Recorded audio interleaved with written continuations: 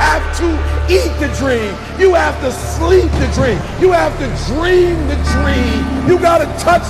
You have to see it when nobody else sees it. You have to feel it when it's not tangible. You have to believe it when you cannot see it. You got to be possessed with the dream. The dream. Yeah. What's up, guys, and welcome to Straight from the Chest podcast. My name is Justin Groth, and I'm your host on this personal development, personal growth podcast. Listen, for those of you who are new to the show, I just want to take this time and I want to welcome you. I want to thank you for being here. And if this is your 150th or 300th time tuning back in, I want to thank you for your constant support and loyalty. It means a lot to me. And listen, if this is a podcast you derive value from or you believe anybody else would value from, please don't hesitate to share it with them. Share it on your Facebook, your Instagram, your Twitters. Link the podcast Straight from the Chest. Tag myself at Justin Craig Groth. It would be very, very awesome, and I would be very much appreciative of that. So thank you in advance for doing that. Listen, as we always do on Saturdays, we have a special guest, dear friend of mine, Laura. Laura, what's up? Thank you for being here. Thank you for having me. So this is off mic. We had a really good conversation, and typically I told you this upstairs, I don't like to conversate too much before the podcast because it kind of shoots away dialogue that could be very valuable for the listener. But in your case, I've known you for so long and we have so much to talk about that there's going to be no shortage of dialogue at all. And so I wasn't scared. We had good conversation. We've actually been talking for the last hour upstairs. Yes. We're going to do something different on the podcast today for you guys. She has the first question for me. So take the floor, Laura. What's my question? All right, Justin. So what do you want to come of these podcasts that you do every week? Because I know there's something way bigger than these podcasts in this room for you at some point. So where is this going to take you? Where do you think this is going to land you? Maybe in a year, 10 years? Yeah, so that's a good question. I've talked about it pretty extensively on here, being that I don't know what I'm doing with these podcasts. I'm just doing them. And I know I like talking to people, and I know I like hearing about other people's stories. And before I had people on here, I was doing podcasts on my own. And I was just talking to myself. But this is therapy for me. And it kind of started out as therapy. And I just continue with it because I'm a man of consistency. And it's always been anything in my life that I've ever kind of valued, whether it was bodybuilding or even sports. When I didn't even care to play sports, my parents made me play sports. I kept going, but I'm a person of consistency. And so that's really been the only driving mechanism behind this and that's why I keep producing podcasts twice a week. And I have been for the last 3 years, and it's never stopped, and it won't stop unless my life takes a totally different turn. I'd be lying to you if I said I didn't expect something to happen from this podcast. I'd be lying to you if I said there's going to be one podcast that might just fucking take a turn and go viral. Sure. That could happen based on one phrase someone says, or I say, or you say, or whatever. But I'm not necessarily just waiting on that. But I don't do anything else in my life that gets me out in the public except for podcasting. I'm not an Instagrammer. I'm not a YouTuber. I'm not a blogger. I'm not a none of those things. But I am a podcaster, and I podcast consistently. And that's the one thing that I do that gets me out in the public eye for people that don't know me, right, or are not affiliated with my voice. And so I feel like an obligation. I have to keep doing this because it's my only chance at getting out to people that do not know who I am or do not know what I'm capable of in terms of the vocals or in terms of how my mind processes right, things, or how I dissect things. Is anything going to come from that? Fuck, I don't know. But this is something that gives me some purpose. So these podcasts, believe it or not, they give me purpose in life. And it's a small purpose that might lead to something bigger in life, but I won't know if I don't run this thing all the way through. And so until something else happens that takes the front seat, I'm going to keep doing this because it's just kind of in my blood to be consistent. Well, you told me like 4 years ago, I think it was, I stopped in at your studio and you said something. Oh, we were talking about personal training and I was asking you if you had a lot of clients, and you said that you were wanting to, you knew there were so many more people you wanted to reach. You were thinking that was the next step for you, was being in front of a lot of people. I think that was before your podcast though. And then it wasn't long after. Yeah, it was quick. I was there for like 10 minutes. Mm-hmm. And you said that you didn't see yourself stuck in a small studio only for the rest of your life, that you knew that you needed to be in front of a lot of people. And you're doing it. Yeah, I don't know what that looks like though. I don't know. But this is what it looks like right now. Yeah, right now, right. Yeah, I used to think that I still think a lot of things, but it doesn't mean that,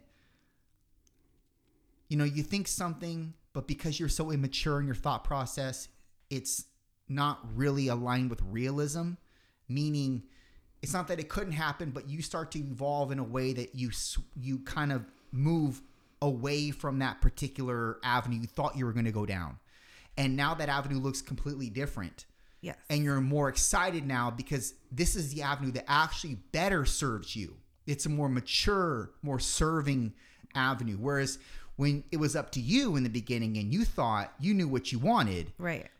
You're like, it doesn't mean that you couldn't serve there, but it wouldn't have been as, I guess, valuable to you in the end. Whereas, I thought I would be talking on stages, and I'm not saying that can't happen, but if that's where it takes me, that's where it takes me. Is that the end all be all? No, I want more than that, but I don't want more in terms of more people or more notoriety. I want more purpose, and I want to be able to create more. I want to be able to do more. I guess do what God has inculcated me with, like what gifts He's infused in me, whatever those are.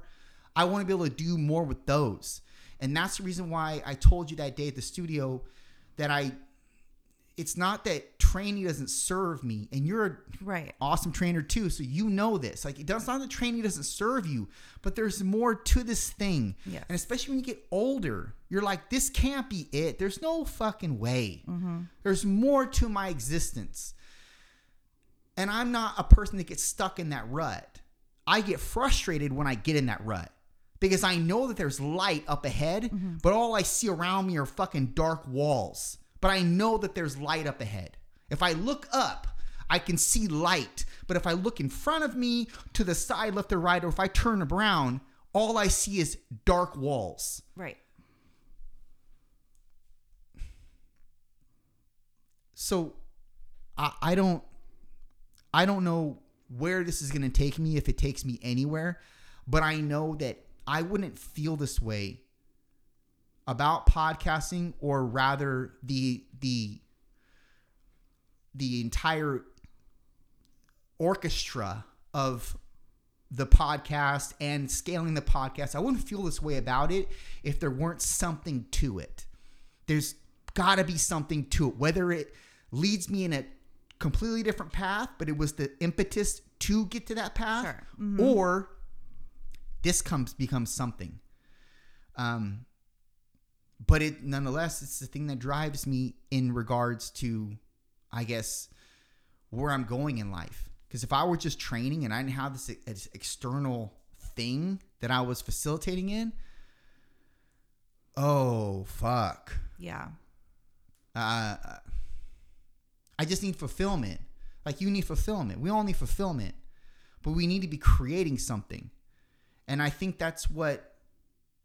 I'm not going to just levy this on men, because men need to create. That's a guarantee. We all have to create, or not guarantee. That's a given. Mm-hmm. We all have to create. But the thing about men is men don't feel adequate if they're not creating. They just don't. They feel worthless. How many men living in their mom's basement, playing video games, smoking weed, ordering Domino's pizza, feel like they're worth a shit? None of them. Right. Zero. But it's because in their DNA, they have to fucking create something. They have to do something of merit, of value. And I'm not saying women don't either. I would argue that women are the same. Yeah. And it's more, you find it more prevalent, or at least the way men deal with it, when they don't create themselves. They fall in depressive states that are almost indelible. Yes. And that's debilitating. Mm-hmm. Whereas, yeah, I mean, but purpose is the key word that you said earlier, and that goes for men and women. And if a woman, no matter what her job is, whether she's a career woman, a stay-at-home housewife, if she's not seeing that light or even have a light, it is depressing. What about you? What about me? Oh, there's so much. What do you want to know? I know. What do you want to know? I get depressed if I don't have a clear purpose every day. I don't want to get out of bed. Out of the women that you know, how many women are like you? Most. What's most? Most women that I talk to. If we get into a conversation, whatever the issue is that they're dealing with, it comes back to that. It always does. Yeah. I mean, with anybody. Are these women have children or not? Not all of them, but I think that it's really easy to look like, I mean, obviously social media is the big thing that, you know, we see our highlight reel, everyone's highlight reel. And, it doesn't mean that what is shown is actually happening. So a lot of people have careers, they are showing that they are fulfilling their purpose, but they're not always and consistently, like you were saying. I don't think you can blame anybody but yourself if you're not doing what you know that you're supposed to be doing or seeking what you're supposed to be doing. I thrive on doing more, to just always know that I'm succeeding in moving forward. And it changes. I mean, my life has changed drastically. I mean, I guess over the past 20 years, but like we were talking earlier, teaching, for example, like that is a gift that I have, and I don't have a ton of gifts. I'm not amazing at everything at all. But the few things that I know that I'm good at, if I'm not utilizing those every day, whether it's with my own children or teaching my students at school or my personal training clients, it is depressing. Life is pointless if I'm not using the gifts that I am actually here for. And there are days that I don't feel like doing it, but you know, those are the days where once I do get out of my own head and get out of myself, that they end up being the best day. The one thing that I've always admired about you is that you're a very raw, uncut person.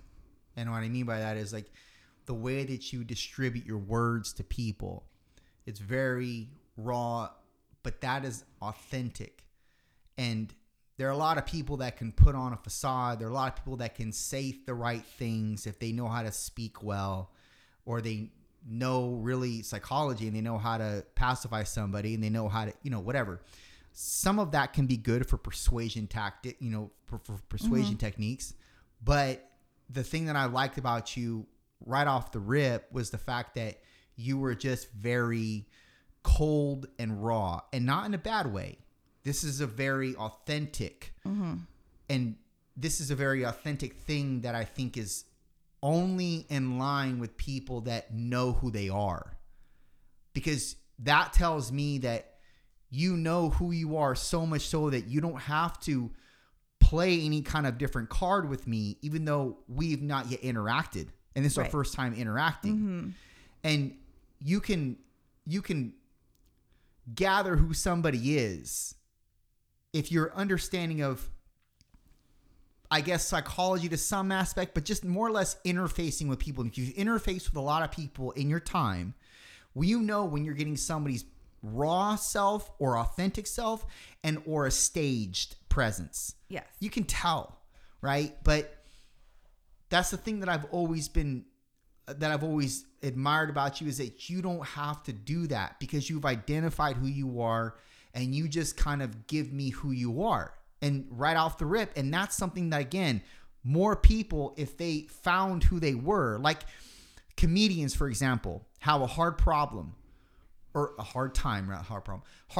when they go on stage being somebody that they're not, mm-hmm. because they've been focused maybe so much on, let's say, watching Dave Chappelle or watching these other comedians perform, they start to develop their characteristics, right. And it shows on stage, and they're effectively just emulating somebody else that, yes, they admire, but they're allowing that person to take the front seat instead of themselves. When what got them into the comedic role in the first place was the fact that they want to tell jokes. But it's like, until they find their groove of what it means to be the comedian, they'll never transfer in the way that they want to transfer to the audience. Whereas you found that, and that's why you transfer so well. And I would argue that, look, you're not going to transfer well with everybody, like I don't. Right. Because you're kind of a black and a white. And it's like, you either love me or you hate me. It's not really anything in between. I don't think I've ever met anybody that's like, yeah, he's okay. Right. They always say, I love Justin, or fuck that guy. It's one of the two. And I think you're the same. But that is noble. To have that type of a characteristics tethered to who you are, that's a noble one. Because I'd rather be hot or cold than lukewarm. Absolutely. Well, you know how you have friends that they're going to tell you whatever you want to hear. If somebody did something to you and you're telling them, hey, so-and-so did this to me, they're like, they don't even question that you did anything wrong in the situation. And they're like, they just have your back. And then you have your friend that is like, well, what'd you do? Well, they tell you the hard truth. Like, well, you did this, like, you need to shape up, or like, you were the problem here. And for me, like, I get kind of pissed and, offended, but that's the person I go back to when I really need an honest answer. And I have a handful of people in my life like that I trust, because they're usually not going to tell me the stuff that I want to hear, but that I really need to hear. So I feel like, that's just the kind of person I am. And sometimes I probably offend people more than I know I am, and I'm not trying to, but I just see truth and want to say it. And I try to be tactful, but I just value that honesty when I'm having a conversation with someone. And I think that, like, even with my clients, and I'm sure you can relate to this, that's what they want. I mean, they don't want the BS that the world can give them, or they can sit around and convince themselves that, they're fine. But then they talk to me, and none of us are fine. We've got to work harder and be consistent with what we're doing. So, and I'm going to always tell them that. Yeah. You probably deliver in a better way than I do, because, and look, I guess you have to be discerning with who you dispense with in what type of way you do, because it's like, I can be this type of a person, but I know it's not going to be received from this person that I'm talking to right now. Right. I have to water it down in such a way that they can receive it. And I don't mind doing that. Some people will say, well, you shouldn't change your delivery. And I get it. For purposes of like this, like what I'm doing right now with the podcast, no, zero watered down. I just dispense organically. But when it comes to somebody that's in my presence, you're going to have to calibrate Yes. accordingly. If you're a good human being, I would say that you would do so because you care about how the person's going to receive you. Right. But when it's easy, when it's over a DM or it's over non-facial interfacing, Yeah. whether it's a phone or text or whatever, it's easy to talk shit. Yes. But it's much harder to do that in face because we actually do care. I'm going to go on a limb and say you actually do care, even though you may come across as like, I don't care. That's your attitude. Like, that's how I come across. But go ahead. No, finish. The reality is I do care. And that's the reason why I don't like the confrontation, although sometimes it's necessary. But to what degree is the confrontation going to rise? I can have an impact on that. I can scale it up or I can scale it down depending on how I deliver the message. Right. Right. Well, I was just going to say, you have to know your audience, and it's all about relationships, everything, no matter whatever we're doing. And if I don't have a relationship with a client or a student or my own children, they're not going to listen to me or think that I actually care. And at the end of the day, it really does come down to relationships, because even our bodies, like say we get really fit and we're healthy, they don't last forever. And really at the end of the day, I mean, we want to have the best quality of life while we're here, but why? For those relationships in our life, so that we can live longer and feel good and get our rest. And, I have a client whose mom passed away recently, and she's become a good friend of mine. And I would say that about most of my boot campers, because we talk consistently or text.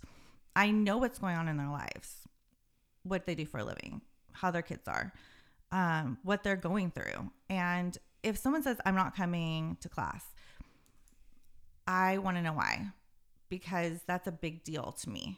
But there's a way to go about it. So this client whose mother passed away recently, what if you told me I'm not coming to class? I'd be like, okay, Justin, what's going on? Because you always come to class. She is always at class. She does not miss. And so same for you. And if you said to me, well, I'm just tired today, I'm not feeling it, and I worked a lot at work, so I just don't feel like coming, I would really be all over your case about it. But when she's telling me my mom passed away, I can't move, like physically, what I would say to her is going to be different than what I would say to you, obviously. Okay, you know what? Take your time. Yeah. I don't say that to people that just aren't showing up or aren't, like we were saying earlier, playing ball and being accountable. But this situation, it's situation by situation. So if I were like, well, I can't believe that you're letting that get in the way. Like, you have to just keep going anyways and come anyways, and you'll get through it. No, that's not, she's done talking to me. She doesn't want to talk to me. That's another person that's trying to tell her things that are not actually going to help her get through it. It's her grief. It's her time. So, she has to get through it. And then she came back. And now she did say, thank you for staying on me. Thank you for checking in with me. But it's different. It has to be different. Yeah. Every person. But I'll always be honest, But it doesn't always come off warm and cozy. That would not be. Somebody called me sweet one time, and I was like, I don't think anyone's ever called me that before. Sweet isn't what I'm even aiming for in life. But I was like, wow, what made them say that? Because it almost felt like what did I say that wasn't authentic then? Like patronizing a little bit? It came across that way to me because I'm not used to hearing that. I'm a nice person and I'm friendly and, very social, but that word to me has the connotation of fake for me, and I'm not. So I was kind of like, oh no, what did I do to come across like as a fake person? And that's not what they meant. Yeah. they might just say that often about people. Maybe, but it was just to say like that's not something I'm used to hearing. Yeah. So, yeah, I was like, okay, I'm a real sweetheart. I think was it sweetheart or sweet? It was it was just like that type of. Oh, yeah, because they have different meanings for sure. Yeah, like sweetheart is just like kind of like an endearing. Yeah, term. Where everyone else in my life, whether I'm at home with my kids or I'm teaching high schoolers or a boot camp, my role is not sweet in any of those. Even like as a mom, I'm loving and cuddly and all that stuff with them, but they're like not like my mom is the sweetest.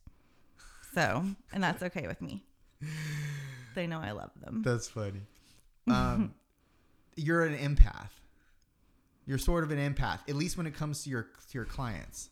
Yes. Yeah, I probably am. I've thought about that a lot, actually. I know people that are empaths, and I don't relate to them in some ways because I can let things go. Like, I don't carry the world. I don't carry your world on my shoulders. Like, your day doesn't necessarily bring down my day.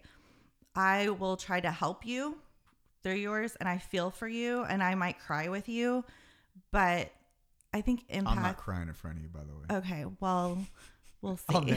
I'm not crying in front of any woman. In general, though, I have cried with people because I felt that with them, that empathy. But I think empath might be a little strong of a word for me, but I do sympathize with people. Yeah. Okay, true. Mm-hmm. And that's how you scale your delivery. Yes. Based on kind of the person. And that's, I think, what all trainers, if they're good at their job, because remember, even though you teach boot camps and you're very group oriented, like you're still personal. You're very, very personal. 100%. And most trainers miss this part. Yes. Because they think it's all about education. They think it's all about, well, I can teach them how to squat, lunge, deadlift, press, row.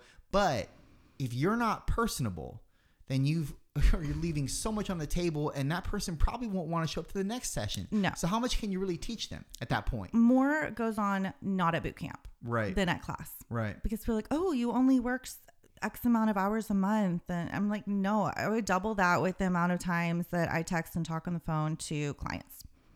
Most of it happens outside of class. I mean, my goal is to always know how everyone's doing.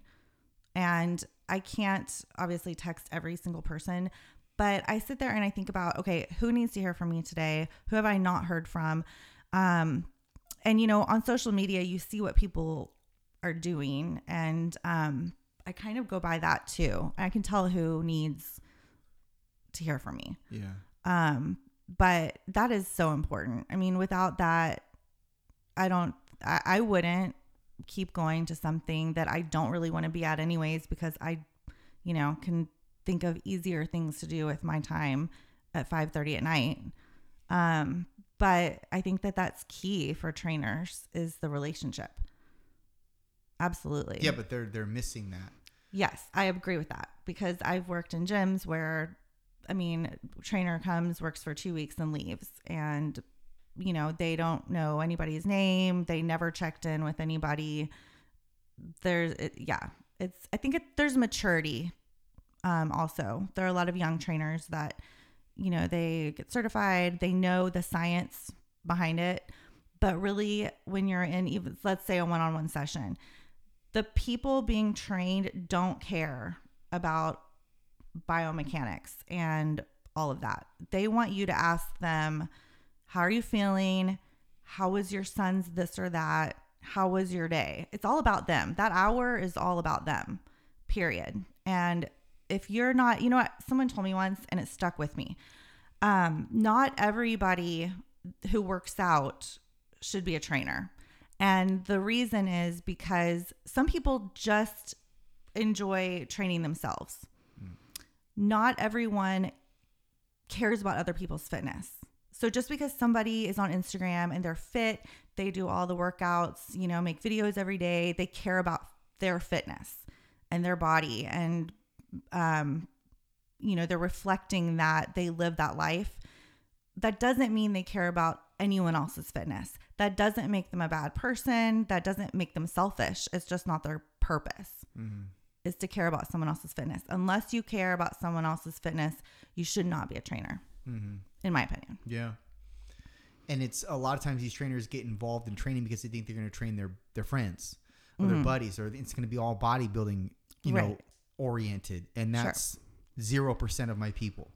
0%. Yes. You know, absolutely. It's like you're training the 30 to 50 year old sedentary people that are, or maybe they're coming off of an injury the last couple of years, or they haven't worked out for 2 or 3 years. Yes. And they're trying to get back in it because they got a wedding coming up or whatever. I mean, it's like, or got your grandmas and grandpas that are training. They're the best. They're amazing. Yeah, but that's going to be your clientele. But when you tell these 20-somewhat year olds that, they're like, oh, and it kind of like deflates them a little bit because they think that their buddies are going to pay them top dollar to do a bodybuilding program when they're not, when they can just go on YouTube and do it themselves and whatever.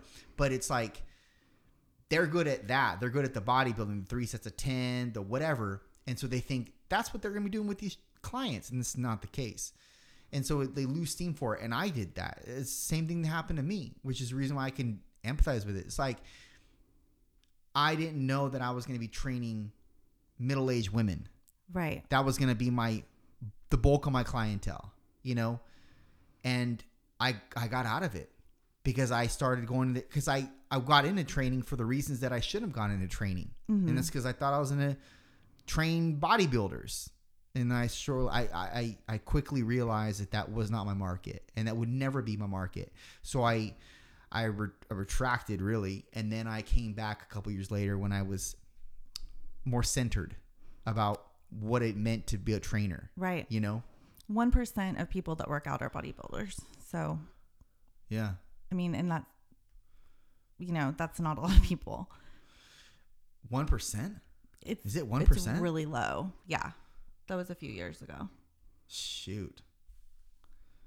That is crazy. 1%. Yeah, but think about it. I mean, it makes sense. It does. It does. I've never actually thought about how many what percentage of bodybuilders are the ones that work out. But yeah, it does make sense. I mean, even the people that train heavy at the gym, that doesn't mean they're bodybuilders. There's like a few, right, but that doesn't even make them a bodybuilder. Yeah. Not everyone wants to be on a stage.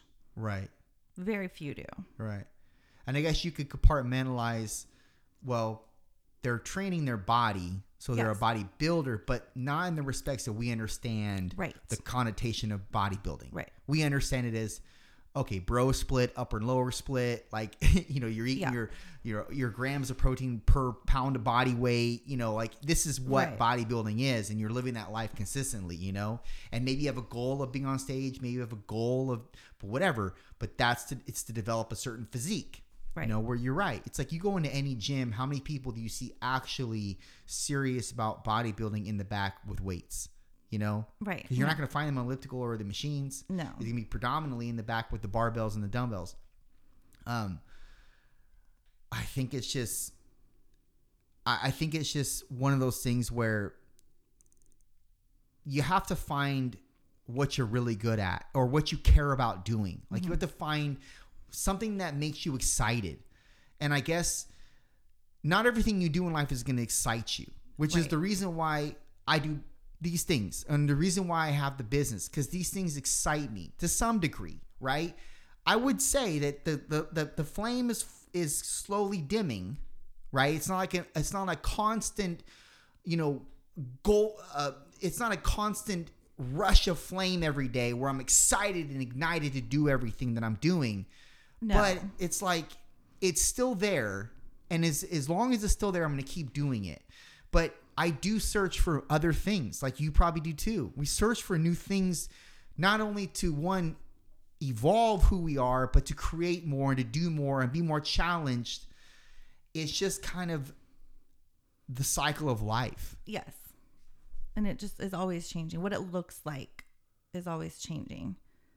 Is it changing right now for you? Like, are you doing anything different right now than what you were doing 2 years ago, 3 years ago?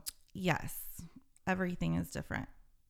3 years ago, I was working as a manager and trainer at a big gym, and I was working from 10 a.m. to 8 p.m. I hardly saw my kids, and I was Uber driving on top of that. So I would leave that job and then go do that to make the extra money.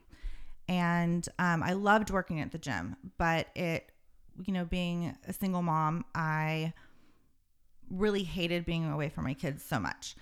But when I was at work, I love what I do. And so when I was working with clients, I was always happy at work in terms of knowing I'm not at a job. I mean, it's not important, but like, I'm not at a job making copies for somebody or, I don't know, anything else, that it wasn't what I was doing. I felt like this is tough, but I felt fulfilled because I was using my talents, I guess. And no matter how tired I was, I was in the right place. But what that looked like changed because, when we went through layoffs because of COVID, I had to make a decision. I was like, I need to do something financially more stable. But thankfully it fit with what I do and what I love doing, which is teaching. So I renewed my teaching credential and started teaching again. And so that's what I'm doing with students. And I teach English, which is totally opposite of personal training. I mean, it's not the same field, but they do overlap. I mean, 2 days ago at school, we did a lesson on fitness in terms of relationships and how you have to, like you go to the gym and work out, like you drink your smoothies to, feed your body and be healthy physically. For relationships, you have to do the same thing. And communication is one way to exercise that, and consistency. I mean, I feel like I'm in my zone when I'm teaching. And especially when it's something that I have experienced, that I understand, that I have not only the head knowledge of, like the science behind personal training, but that I know how to execute in a way that people can connect with. It's like cueing, with personal training. Some people are visual. Some people you need to, touch their back where they need to squeeze. Or you need to, put your hand up to look up. You're looking down when you're squatting, look up here. There are so many cues, like with them. It's the same with anything. So teaching is my passion. I love it. I love when people learn something new that changes their life. Otherwise, I'm not doing what I'm supposed to be doing. And that's just at 42 years old, almost 42. I'm so confident about that. And I wasn't in my 20s and probably not my 30s either. But when I went back into teaching, which it's been 18 years since I taught in a classroom, it didn't feel scary to me. I knew I could do it because I've learned that I am good at it, and I love doing it. And I can see the end that my students can't see and that my clients can't see. I see it for them. I just need them to trust me and the steps I'm providing for them to get them there. There's a phrase that we always like to talk about and use in the fitness industry, and I hate it, but it's something that is applicable to everybody, and it's trust the process. Yes. I hate that phrase. And I think I hate it because it gets not only widely used, but it gets thrown around as though it's almost like somebody's insurance policy, like trust the process. Like, I'm just saying this because I know I need to, but in actuality, when you trust the process, you don't say that shit. You just do it. Right. You don't say it. Mm-hmm. It's just an action. And so you're performing or producing. You're not talking. And that's a problem. We always like to talk and trust and say that phrase. I'm not putting a pejorative on anybody who says that phrase, because I'm sure you've said it, and I fucking love you. So it's not like it's anything against the person. It's the phrase in general. Right. I hate the phrase. But that's effectively what you're doing in life. You're waking up every day. You're getting yourself together when you don't want to. Like, you don't want to. You don't want to go work, maybe. You don't want to do a boot camp, maybe, that day. But it's like you do it because, this is just a part of the process. Right. It's more about being a part than just trusting. Yes. You're a part of it. It's just who you are right now. Yeah. It's just who you are right now, but it doesn't mean it's who you're going to be 5 years from now or who you're going to be even a year from now. Our lives can take a turn like that. Absolutely. And you can be somewhere completely different by this time next year. Mm-hmm. Like, you could be married. Your kids are going to love when I say this probably. You could be possibly married by this time next year. Ooh. I hope your kids would like me saying. Maybe they wouldn't. I don't know. They would love that probably. But anything, what I'm saying is anything can happen. And it is just You're right. living in the part of the process. If I stopped my process and when I do it on the daily grind, then I would be further from where I'm ultimately supposed to be. And I don't know what that looks like. I have ideas, like things I want to do, but I don't know what that looks like. And I don't know if that's really for me. What do you mean? Like, give me an example of what you think you want to do. I would love to buy a house and have a big backyard and have my classes at my own backyard. Yeah. And have a big double garage and have a studio and all of it. So right now, just because I know some people don't know where I do my boot camps, I have a friend. I've been her trainer for almost 7 years. She has followed me to every gym. And when the gym was shut down, she was like, what are we going to do? And I was like, what's her name? Her name is Danielle. Danielle? Yeah. What? Merlot. Shout out to Danielle. Yes. Big shout out. This lady has changed many lives, including my own. Okay. Now you're going to make me cry on your podcast. Are you going to cry with me? No. Okay.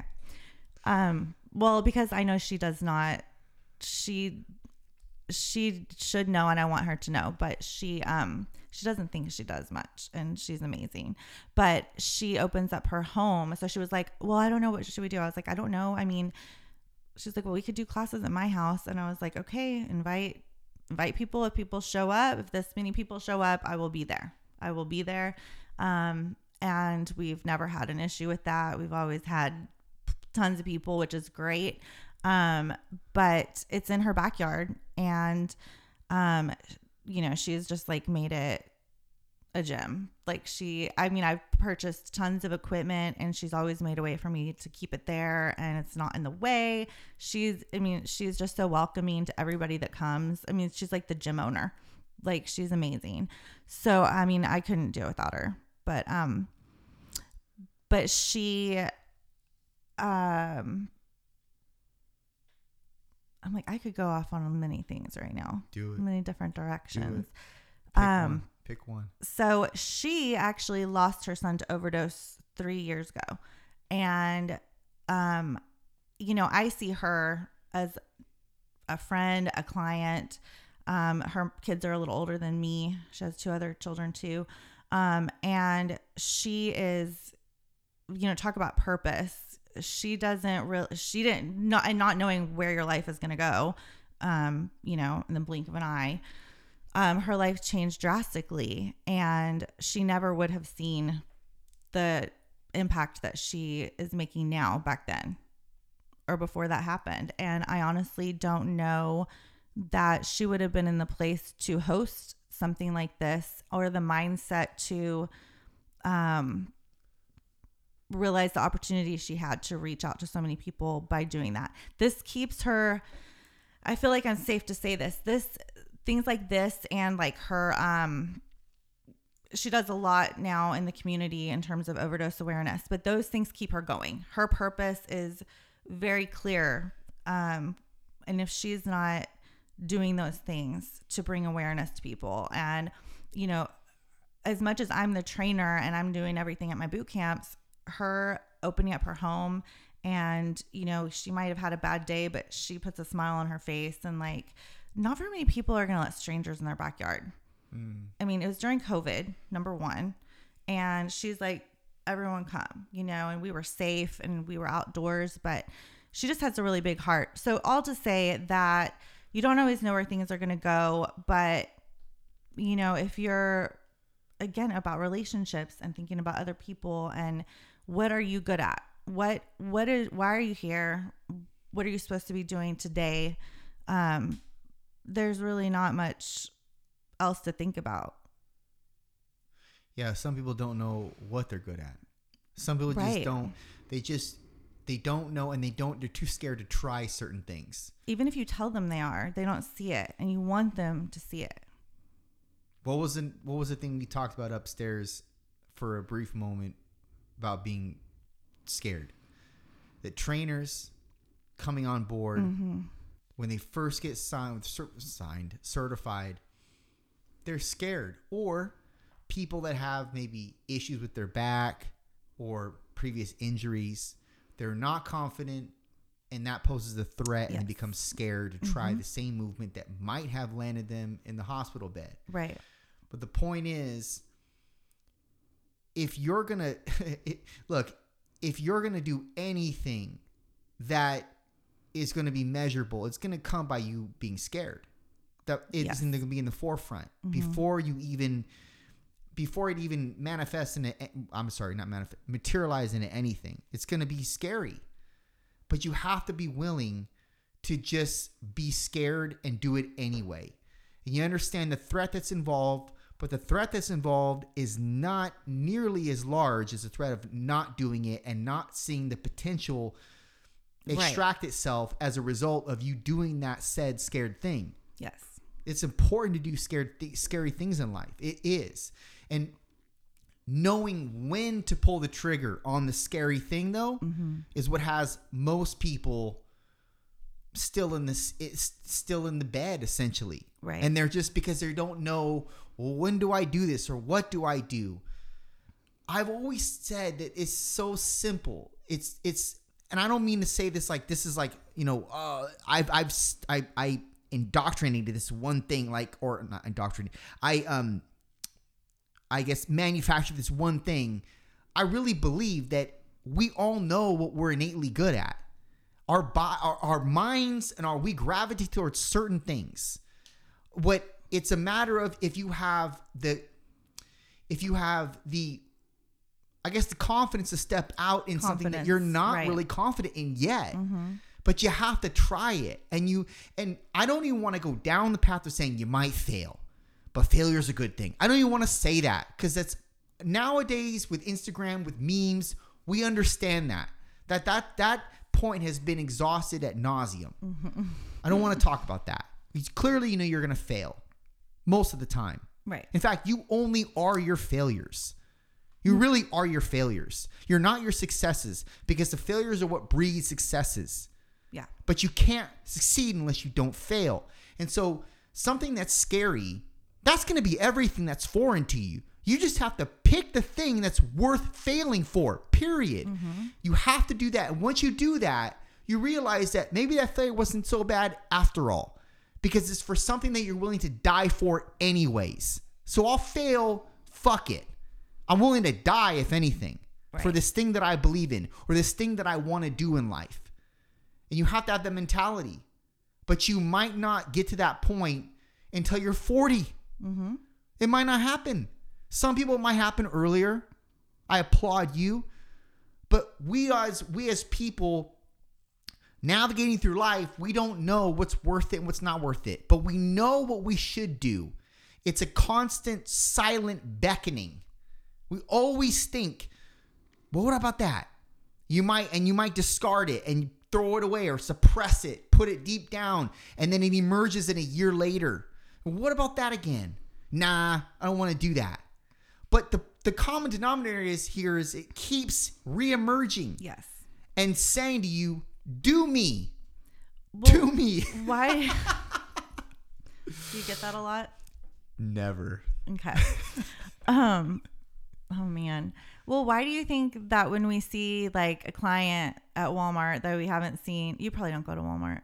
I went today. Did you? I hate Walmart. I did too. I hate Walmart. I know. It's the worst. I go to Target for that reason. Yep. But I didn't want to take the drive, and I only need a few things. Yeah. Walmart. You're in and out real quick. So we were at Walmart, Rite Aid, wherever, and we run into that client we haven't seen for 3 years, 3 months, and first thing they always say, I know I need to get back. Oh, I hate that. I know I need to get back. Every time, I almost want to just be like, stop. I know what you're going to say, but that's why.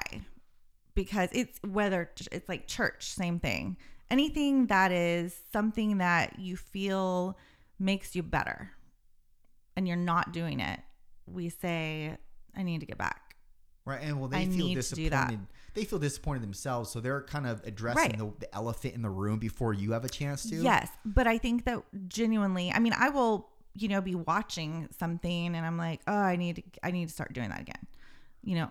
It's something that's worked for me in the past. And it's because we know it. I mean, I have most of my clients, truth be told, I would say most of them, either when they come to a class for the first time, they have never worked out in a gym or at all, or it's been a long time, like a couple years.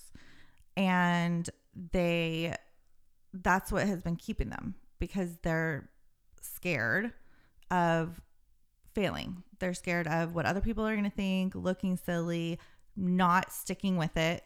That's like the worst. We don't want to start something that we are scared we're not going to continue doing and finish. So I think that you're right. I think that fear of, unfortunately, failure, because you don't want to talk about that, is like the big thing with most people. Right. And if we're it's not till they get a scare from the doctor. Right. Yeah, and that could be even worse. Yeah. That's far worse actually than any injury. Is your doctor saying, look, you're in bad health, you're on the verge of diabetes. Fatal. Yeah. Yeah. This is fatal. But that has more to do with eating. For most people. Yes, but I'm just talking about fitness in general. Yeah. Like taking care of yourself. Yeah. Taking care of yourself. It's easier to take care of other people. It is. It's way easier to focus on everybody else than yourself. When they say that whole thing about being selfless and, taking care of, what that looks like is you taking care of everybody around you, but then, foregoing yourself. Mm-hmm.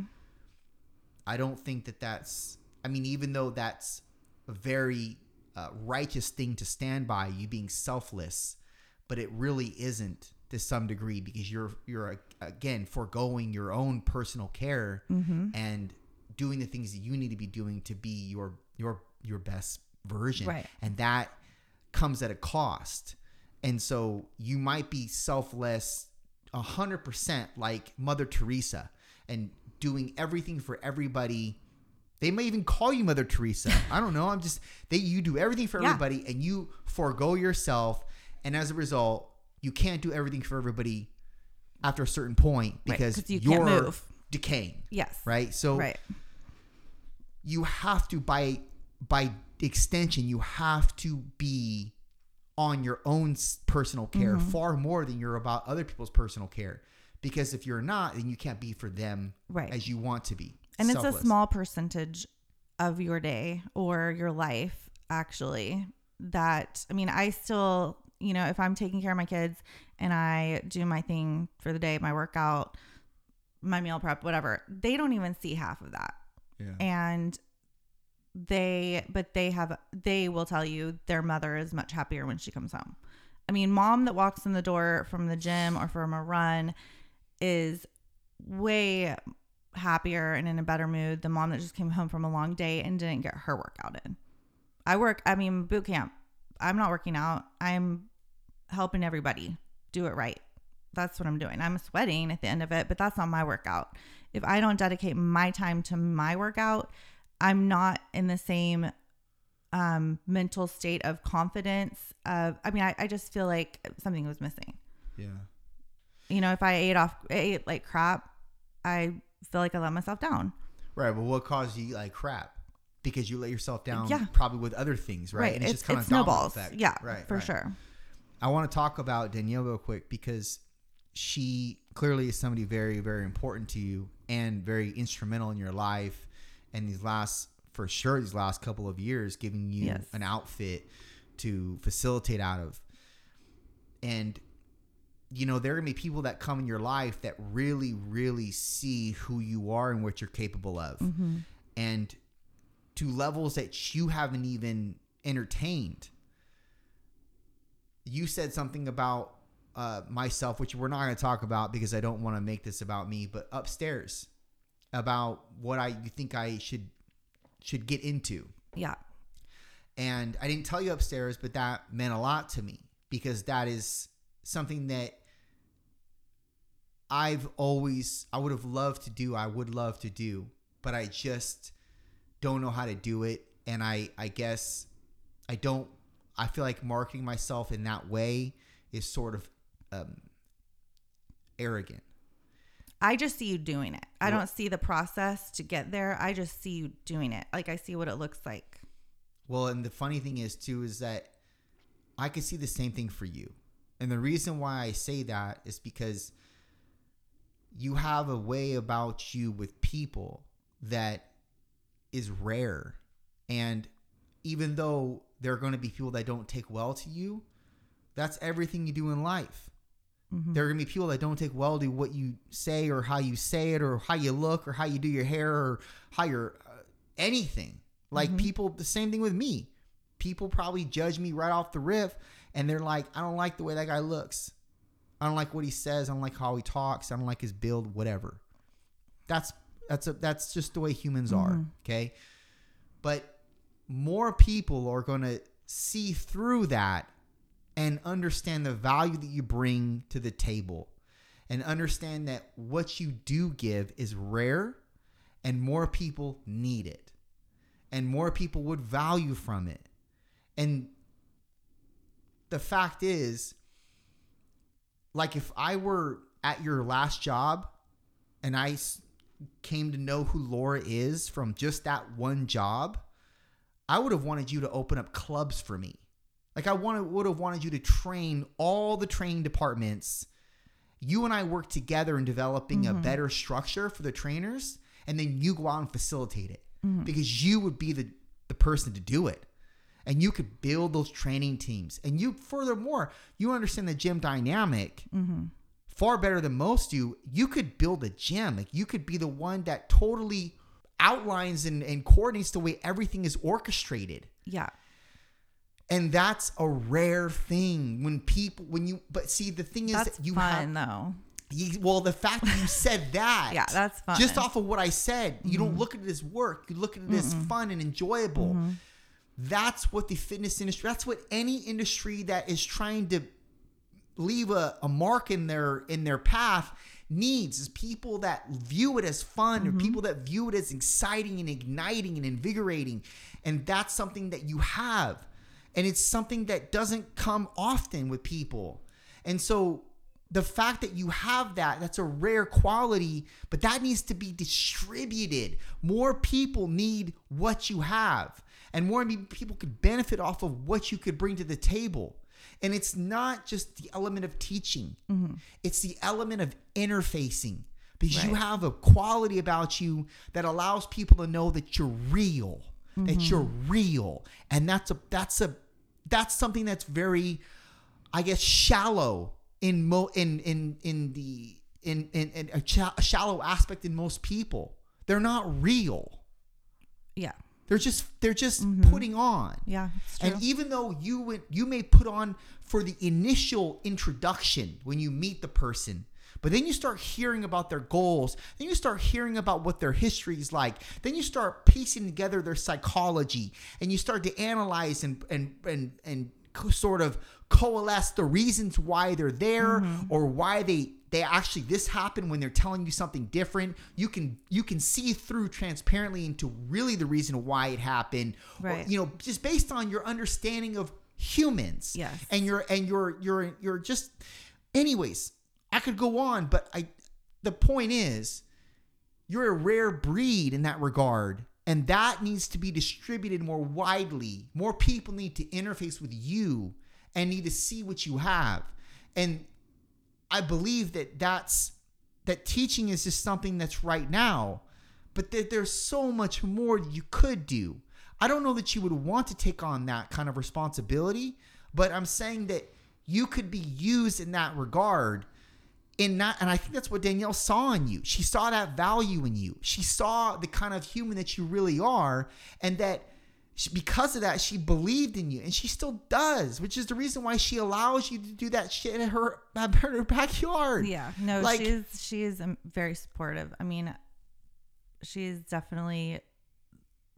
always got my back, and she's always, you know, I don't know. I feel like she's like family to me now, but she is authentic in pointing out things about me that are positive, like you're saying right now. Like she sometimes doesn't realize she's even doing it, but I'll overhear her talking to like someone that's new at class, and you know, she'll say things like, well, Laura does this and she does this, and don't worry, this and that. And I'm like, yeah, that is what I'm about. And it's like a reminder, you know what I mean? It's like very few people actually can know you. Truly know you. Right. And you mentioned family, and I'm going to go out on a limb here and tell you that family oftentimes won't believe in you. Family oftentimes will not believe in the gifts and the talents, even though they are the closest to you, and they may see you in lights that other people's don't, because they're around you often, and because they may be around you, but they don't get to know you, or they don't get to really see everything or pick you apart into what you actually are. They don't know, and they don't believe in you like people that are brought into your life purposely do. Like Danielle was brought across your path purposely, I believe. Yes, 100%. And it was for reasons that were unbeknownst to you 7 years ago, but now are slowly emerging and materializing current day. Yes. And that if you didn't have Danielle, you wouldn't have this outfit, and you wouldn't have been given the landscape, so to speak, to do what you love to do and to further impact other people that are coming to boot camp. Like, I've seen you along the way. You've kind of coined this term, backyard boot camp. And even though it seems like it's nothing, it's not nothing. It's something. Yeah. And it's something that could grow into something like a Barry's boot camp. I mean, it could grow into something like that.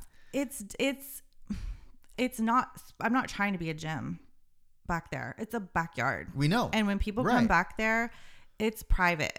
We're doing one thing, and it's not the same. People feel comfortable there in front of 20, 25 other people than they do in a gym with 3 other people.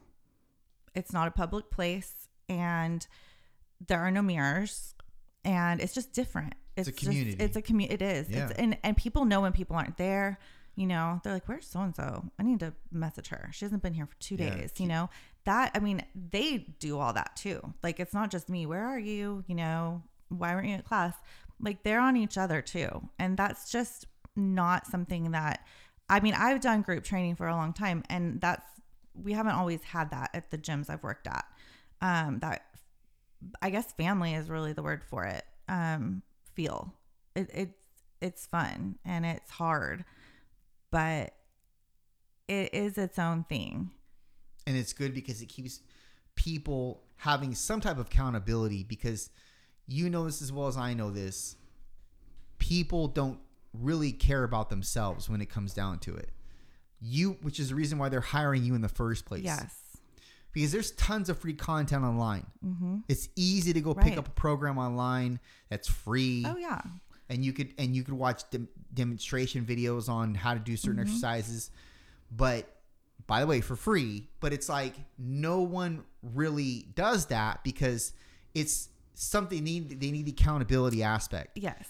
Well, it's funny because I have a lot of them that take a picture of the board every single class, the workout, and I've said to them, I've thought about, I'm like, it's like I come up with it. I create my programming, but they could go on Pinterest. And I've told them that. I'm like, you guys are so funny because like you use my workouts, but I love that you do that because you trust me and you trust what I'm doing here.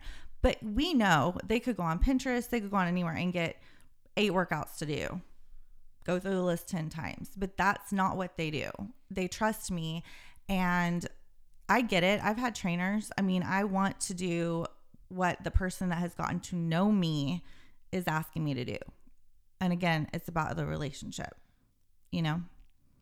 Yeah, I think it's about the relationship. Whatever I write, sure. whatever I say, they trust me because they've let me into their life, which is a huge thing. You're not just if you come into my class, I'm going to send you a list of questions. I want to know everything. I want to know what you do for a living. I want to know how motivated you are. I want to know how many times you poop a day. Like I need to know all this. You're controlling. Freak. I'm a control freak. Yeah. I control down to how much you poop. But, some people need that. So, but because it's not a drive-through. It's okay. If you came to my class, I'm planning on you coming back. But that's what people need. And that's what people, I think, gravitate towards. And it's the reason why, unless I'm not ready, I don't start a new relationship with somebody. I don't take on new clients because I know that I'm going to have to start a new relationship.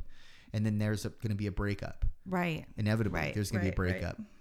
And I don't necessarily want to do that right now. Yeah. I'm good with the patrons that I have, and when it comes time to break up with them, I mean, I'm understanding that that's going to happen, but I don't want to cause more breakups down the line. So it's like people that are coming to your boot camp, they're realizing off right out of the gate, like, look, I can't come here one time unless I just was not cut out for this type of intensity. Right. And that may be some people. Yeah. I mean, besides like, okay, I always say anyone can do it. Anyone can do it. I'm also not the trainer that says you can only do my boot camps. You can totally go do spin too. You can go do whatever it is. But I know that if you stick with me, not just even coming to classes, but this relationship, I know you're going to get results and you're going to feel better about yourself and feel like you have a focus, whether it's for the day, whether it's for summer, whether it's for the cruise, whatever it is. But it's consistency. You can do other things, but we have to stick together. And you feel like that is something that keeps people coming back, right? Yes.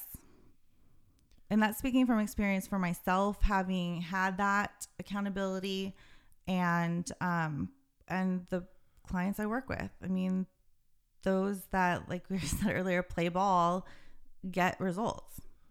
Yeah. And that was interesting. We were saying about playing ball when you said there are people that come to my boot camps and I act like, I can't remember exactly what you said, but there are sometimes where you just start chasing them. Yeah, you don't chase. That's what it was. Yeah. You don't chase them any longer.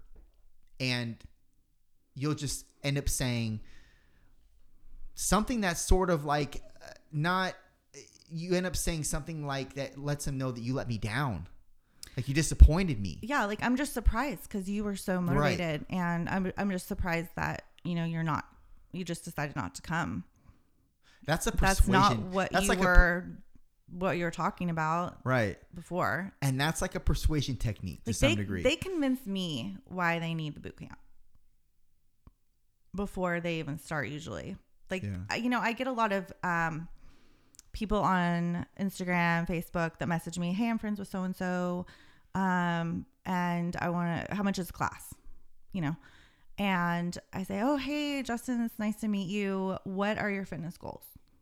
And then, well, I've totally let myself go. I've had 5 kids. I've done nothing for myself.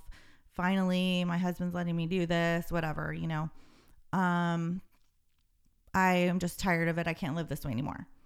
Okay. So come to class on Monday, 5:30. That's all I say. I don't preach. I I don't even ask another question. And then when they start coming and then they aren't sure, I'm like, okay, well, you were ready because this, and your doctor put you on medication that you wanted to come off of. You know, what happened with that? I mean, it's conversation. But I'm not going to tell you, you need to come to my boot camp.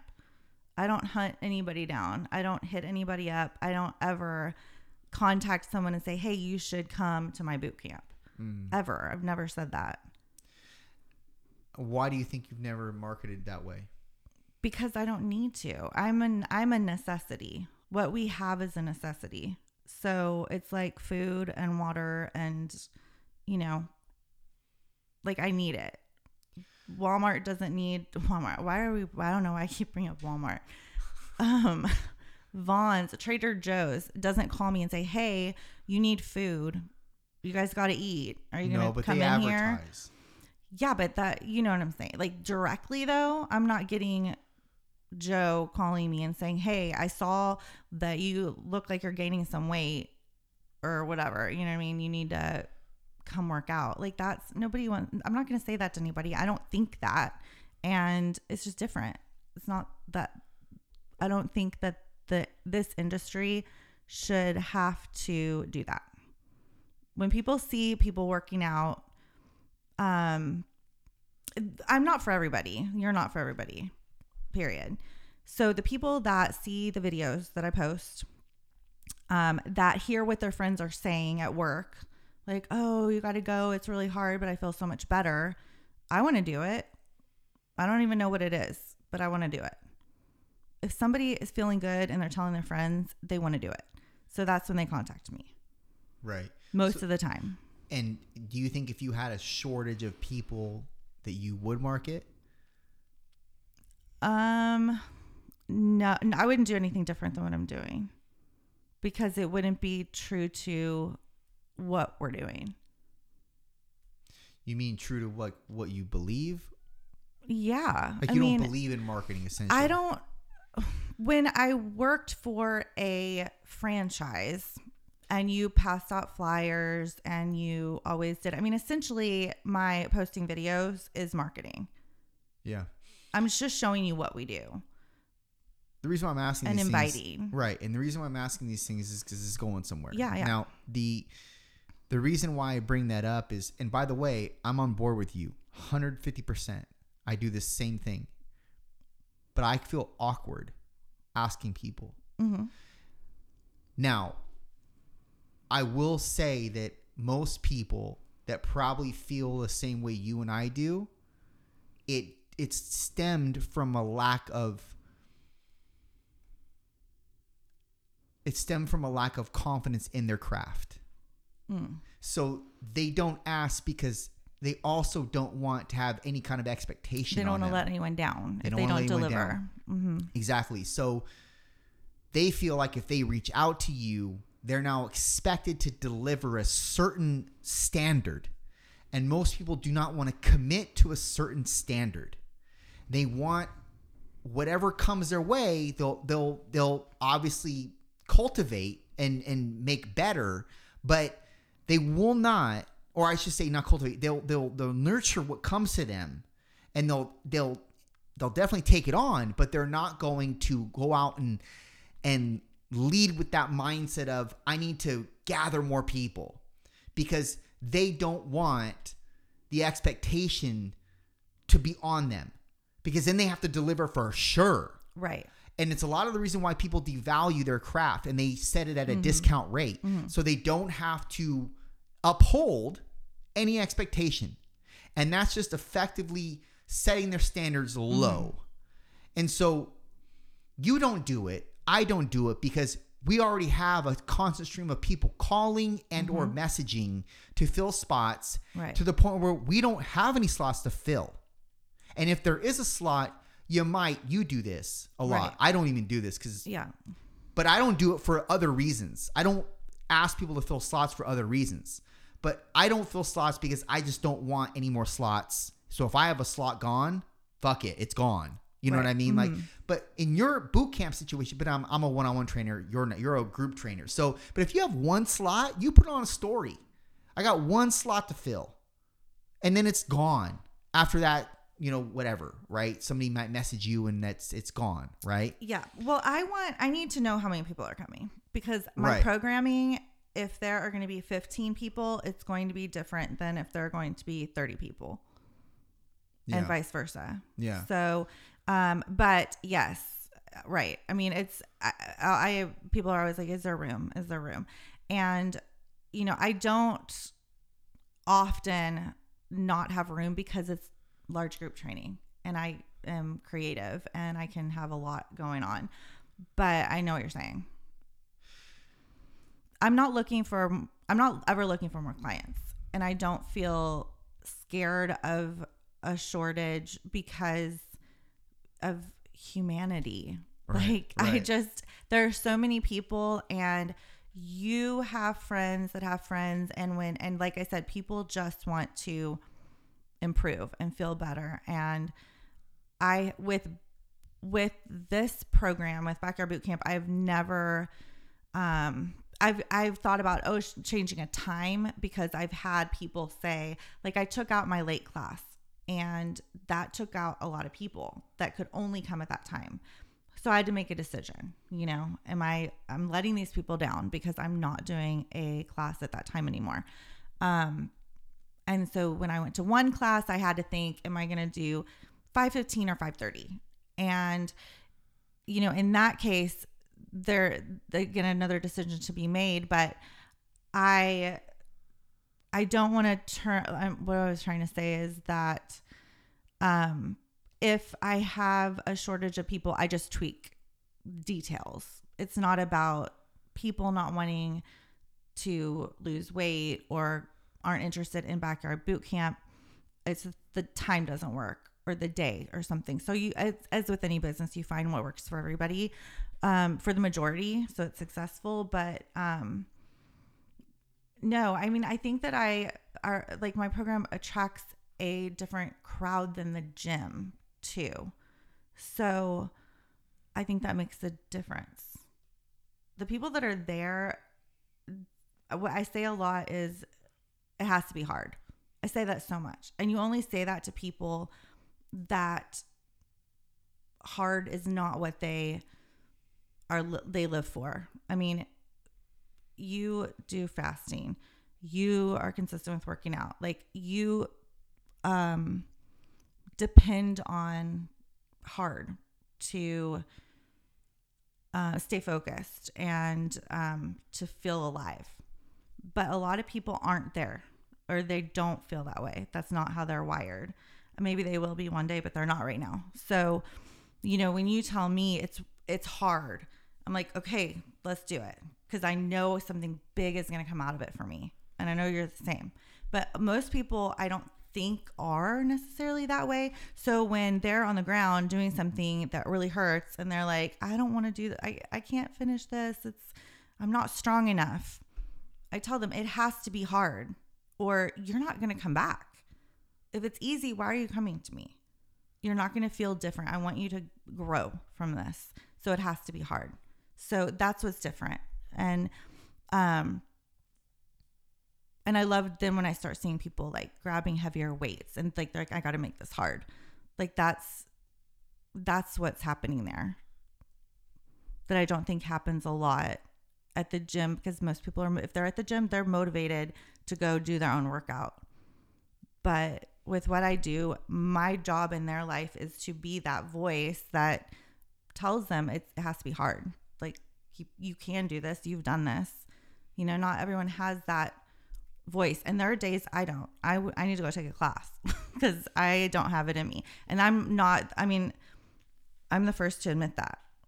So You said something that it's so simple, but it's so paramount. It stands out to me. You said you have to depend on the hard. Mm-hmm. And, I know you recently did 75 hard, that little I shouldn't say that little say 75 day. I would say this. I would say it's little in comparison to a bodybuilder's prep. It's little because bodybuilders do the exact same shit, but they do that for like 90 days, and they don't talk about it on Instagram, and they okay, whatever. But I have some good friends that are doing 75 hard and have done 75 hard, and I look at 75 hard as something that is definitely hard for the mainstream. Right. But I'm not a mainstream person, and neither are you. And the reason why I say it is because you've also competed. You know what it takes to do a competition, to step on stage. It's far different from a 75 hard. The only thing that's probably added is like reading 10 pages a day. Everything else is pretty much the same. Right. Apart from the length. The length is longer typically with a bodybuilding prep. This is not to put a disparaging title on 75 hard, but it is something that more people should do, because more people need to do, like you're saying, hard things. Right. And they need to see what they're made of. And sometimes you end up quitting halfway through. Sometimes you end up quitting 73 days in, and you're like, I can't just the last 2 days. I can't. But you need to exercise these hard challenges because they identify weak traits in you that you need to make stronger. Right. And that's essentially what you're doing with these clients. It's not just clients. I'm going to call them people because this is what they are. You're essentially doing it with these people, and that's why you're so invaluable. And that's why what you have needs to be widely distributed. Will it ever become that? I don't know. Right. But the point is, you have that. And most people don't have, regardless if they're trainers, like teachers, people in life in general, don't have that. They don't have that capability. And that's something that, again, should be talked about, should be promoted, should be in the hands of more people because they could benefit from you. And that's probably the talent that you harbor that's above any other talent in your life. You know, the fact that you're a good mom has a lot to do with that, but it's not the end. It's not like, well, I'm just a mom. I'm just a good mom. You're not just a good one. You're a good mom, teacher, educator, etc. Those things matter, and those things can be used by so many people, and you can actually benefit so many people by just that talent. That's a major talent. And I would like to see you do more of that. And it's not just like, whether that means Backyard Bootcamp becomes an incorporated, and you guys become like a trademark. When I say you guys, I mean like you and Danielle, right? Or I don't know how that's going to work out, but if that's going to be a partnership or not. But I'm just saying, in general, like, I'd like to see you be used in more ways than just where you're at now, because I think right where you're at now is like the ground level. Yeah, no, I agree with you. And honestly, the difference between what I do and what we see not working and why people quit is the accountability. And that's, I mean, like you were saying, a mom, teacher, trainer, it's accountability is the thing. It's the bottom line. If there's going to be change in me, in my children, if my child is supposed to do something, put laundry away. If I don't follow up and say, did you put the laundry away? There's no accountability. They don't have to. And they know they don't have to because I'm not going to ask. If they know I'm going to ask, they're going to do it. And maybe I have to ask twice, but they're going to do it. It's in their head. And that's same with my students. If you're not on time, you have lunch detention. If I was like, you know what, you don't have to come, then they're going to be late every day. And same with my people at boot camp. It's the same thing. If they're not coming, they expect to hear from me. And if I don't, why would they come back? They can get away with not coming to the thing they don't want to do anyway, if I'm not holding them to it. Yeah. And reminding them of why they told me they need to do it. Accountability is the thing. At least that's just what I believe. What's more? Accountability or doing hard shit? Accountability to do it. It's good. It's all hard. It can be, especially if you hate doing it. Yeah. It's even harder. Absolutely. But that's why people need trainers for the guidance, for the active support of and encouragement of doing harder things. Right. I love that. Depend on the hard. When I was working at a gym, when it was busy New Year's season, it was easy for me to work through my breaks. And even when I was working out, people are talking to me, members of the gym or whatever. And I would have my trainers train me. Like, I would book a session with them so that I was still getting my workout. So I needed accountability. I needed a trainer. Yeah, trainers need trainers. They do. Especially at certain points when they know that it's not going to happen. It's going to be hard for it to happen. I could never be trained by somebody because I'm too much of a control freak. And I would be like, no, dude, I can't do that and didn't do this. I have to do this way or this way. But that's just me. I can't even picture that. I can't. I have to be in, because it's hard for me to even take a program from somebody else. Like to if I'm if I'm just so tired of doing my own programming. It's not because you know better than them though. No. It's that I know that my body, in I guess my psychology too, I need to do certain things. Mm-hmm. Like I'm not, you can't leave out rear delts. I can't just do the pressing and I have to do that, dude. Yeah. I have to do it. I have to do external rotations. I have to do it. Sorry, bro. So it's you won't tell me to do that. And I can't do a training session of just chest. I can't leave that gym without doing rows or some type of external rotation or rear delt pull after doing a full press day. No, can't do it. I feel like I'm just rounded. Would you not sleep at night? What do you mean? Would you lose sleep over it? Oh, I would do something in my house. Okay. I have bands here. I would do something. I have to get it done. You saw my quirks upstairs. I did. No, I believe everything you just said. Goes so far beyond that. But, and by the way, I don't like that I'm like that, but I don't know how else to be. I don't. I have to be that way. At least right now in my life, especially what I told you upstairs, I can control it. So because I can control it, I allow it to keep, materializing. So it would be hard for you to not do those things. Oh, 100%. So you need to depend on that. Depend on what? On that hard stuff. What hard stuff? Maybe you need to challenge yourself not to do it. Oh, I have. And that'd be really hard. No, maybe I have some ideas. We'll talk about them off mic. Yeah. Laura, I know you got to get to where you're going with your kids right now. I'm taking all your time. But anyways, Thank you. I love being here.